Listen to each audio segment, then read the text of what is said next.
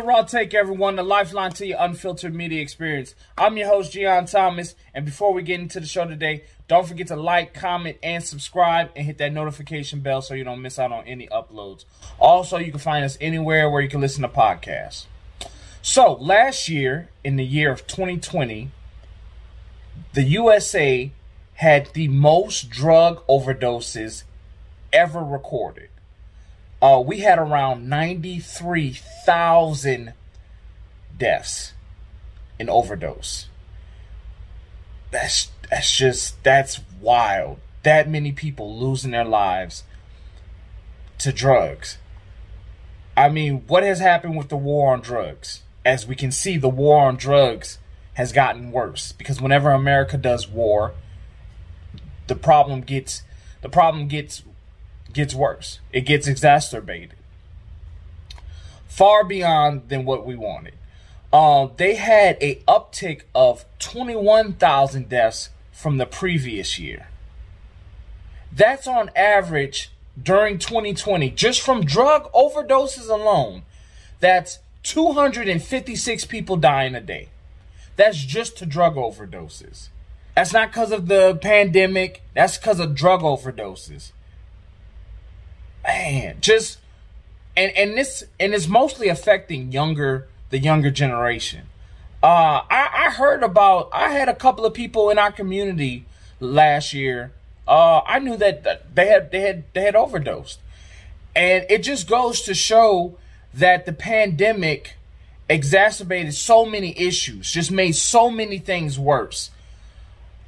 We had, just the loss of jobs, the loss of opportunities in 2020, that isolation, not being around people, all of that contribute to people turning to drugs, people not being happy, people not knowing what to do, people not knowing how to face their situations.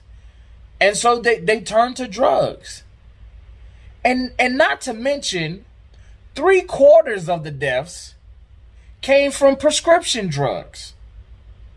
3/4 of the deaths came from prescription drugs.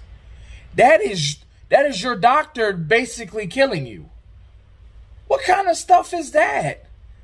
And this is kind of a little side note, but I wanted to put this statistic in here because it's in the article that I was reading. The drug overdoses has upticked 450% since 1999. What was going on before 1999? That we didn't have drug overdoses like that. Before, in the year 2021, we have a 450% increase in drug overdoses. The Iraq War, Afghanistan War, going over there for war for minerals. Not including all the opium production. Just something that we was mentioning on one of our latest shows. There's a correlation, people. There's a correlation. You cannot make this stuff up. Before 1999, when we wasn't in Afghanistan in the Middle East, it was below 450%. But after the war, after we've been over there for 20 years, and now we have an uptick. Coincidence? I think not, people. Wow. But anyway, I just can't believe that in the richest nation this world has ever seen, that we are not having some kind of program to help combat this. How we don't have, I know we have drug programs all around the world, but this is a crisis. There's an opioid crisis. It's past what our communities can do. I mean, our communities can help, and local businesses and treatment centers and things of that matter, they can help. But we are at a crisis. We need the government to step in. We need the government to stop letting Big Pharma give them money so they can continue to drug our kids. I mean, that's one of the main things we need to do. We need to rail in Big Pharma. because they are passing out these pills like Skittles.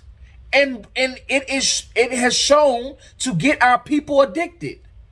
And I'm not saying, when I say people, I just mean, people in general.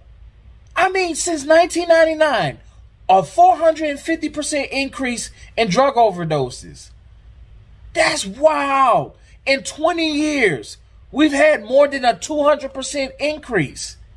That's a problem. And with the job loss, the pills constantly being pushed, this is only going to get worse. People are going to turn to substances to escape reality because things are so bad. Because people don't understand. People think that people just turn to drugs because I want to do drugs. I smoke weed now. Now I want to go do drugs. That's not even how it works. People break a leg. People break an arm. People have surgery, and they get hooked up on these pills. That's how it gets started.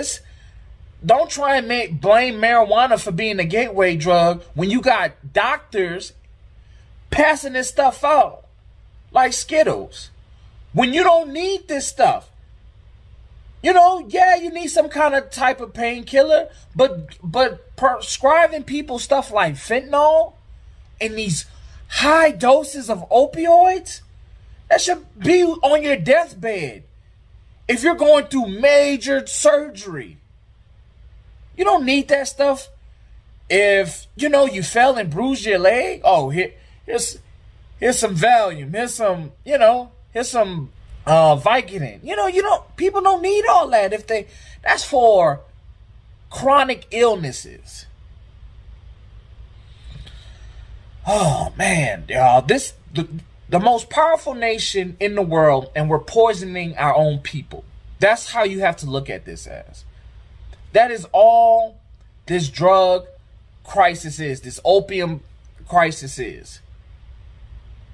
It's pharmaceutical companies poisoning their people.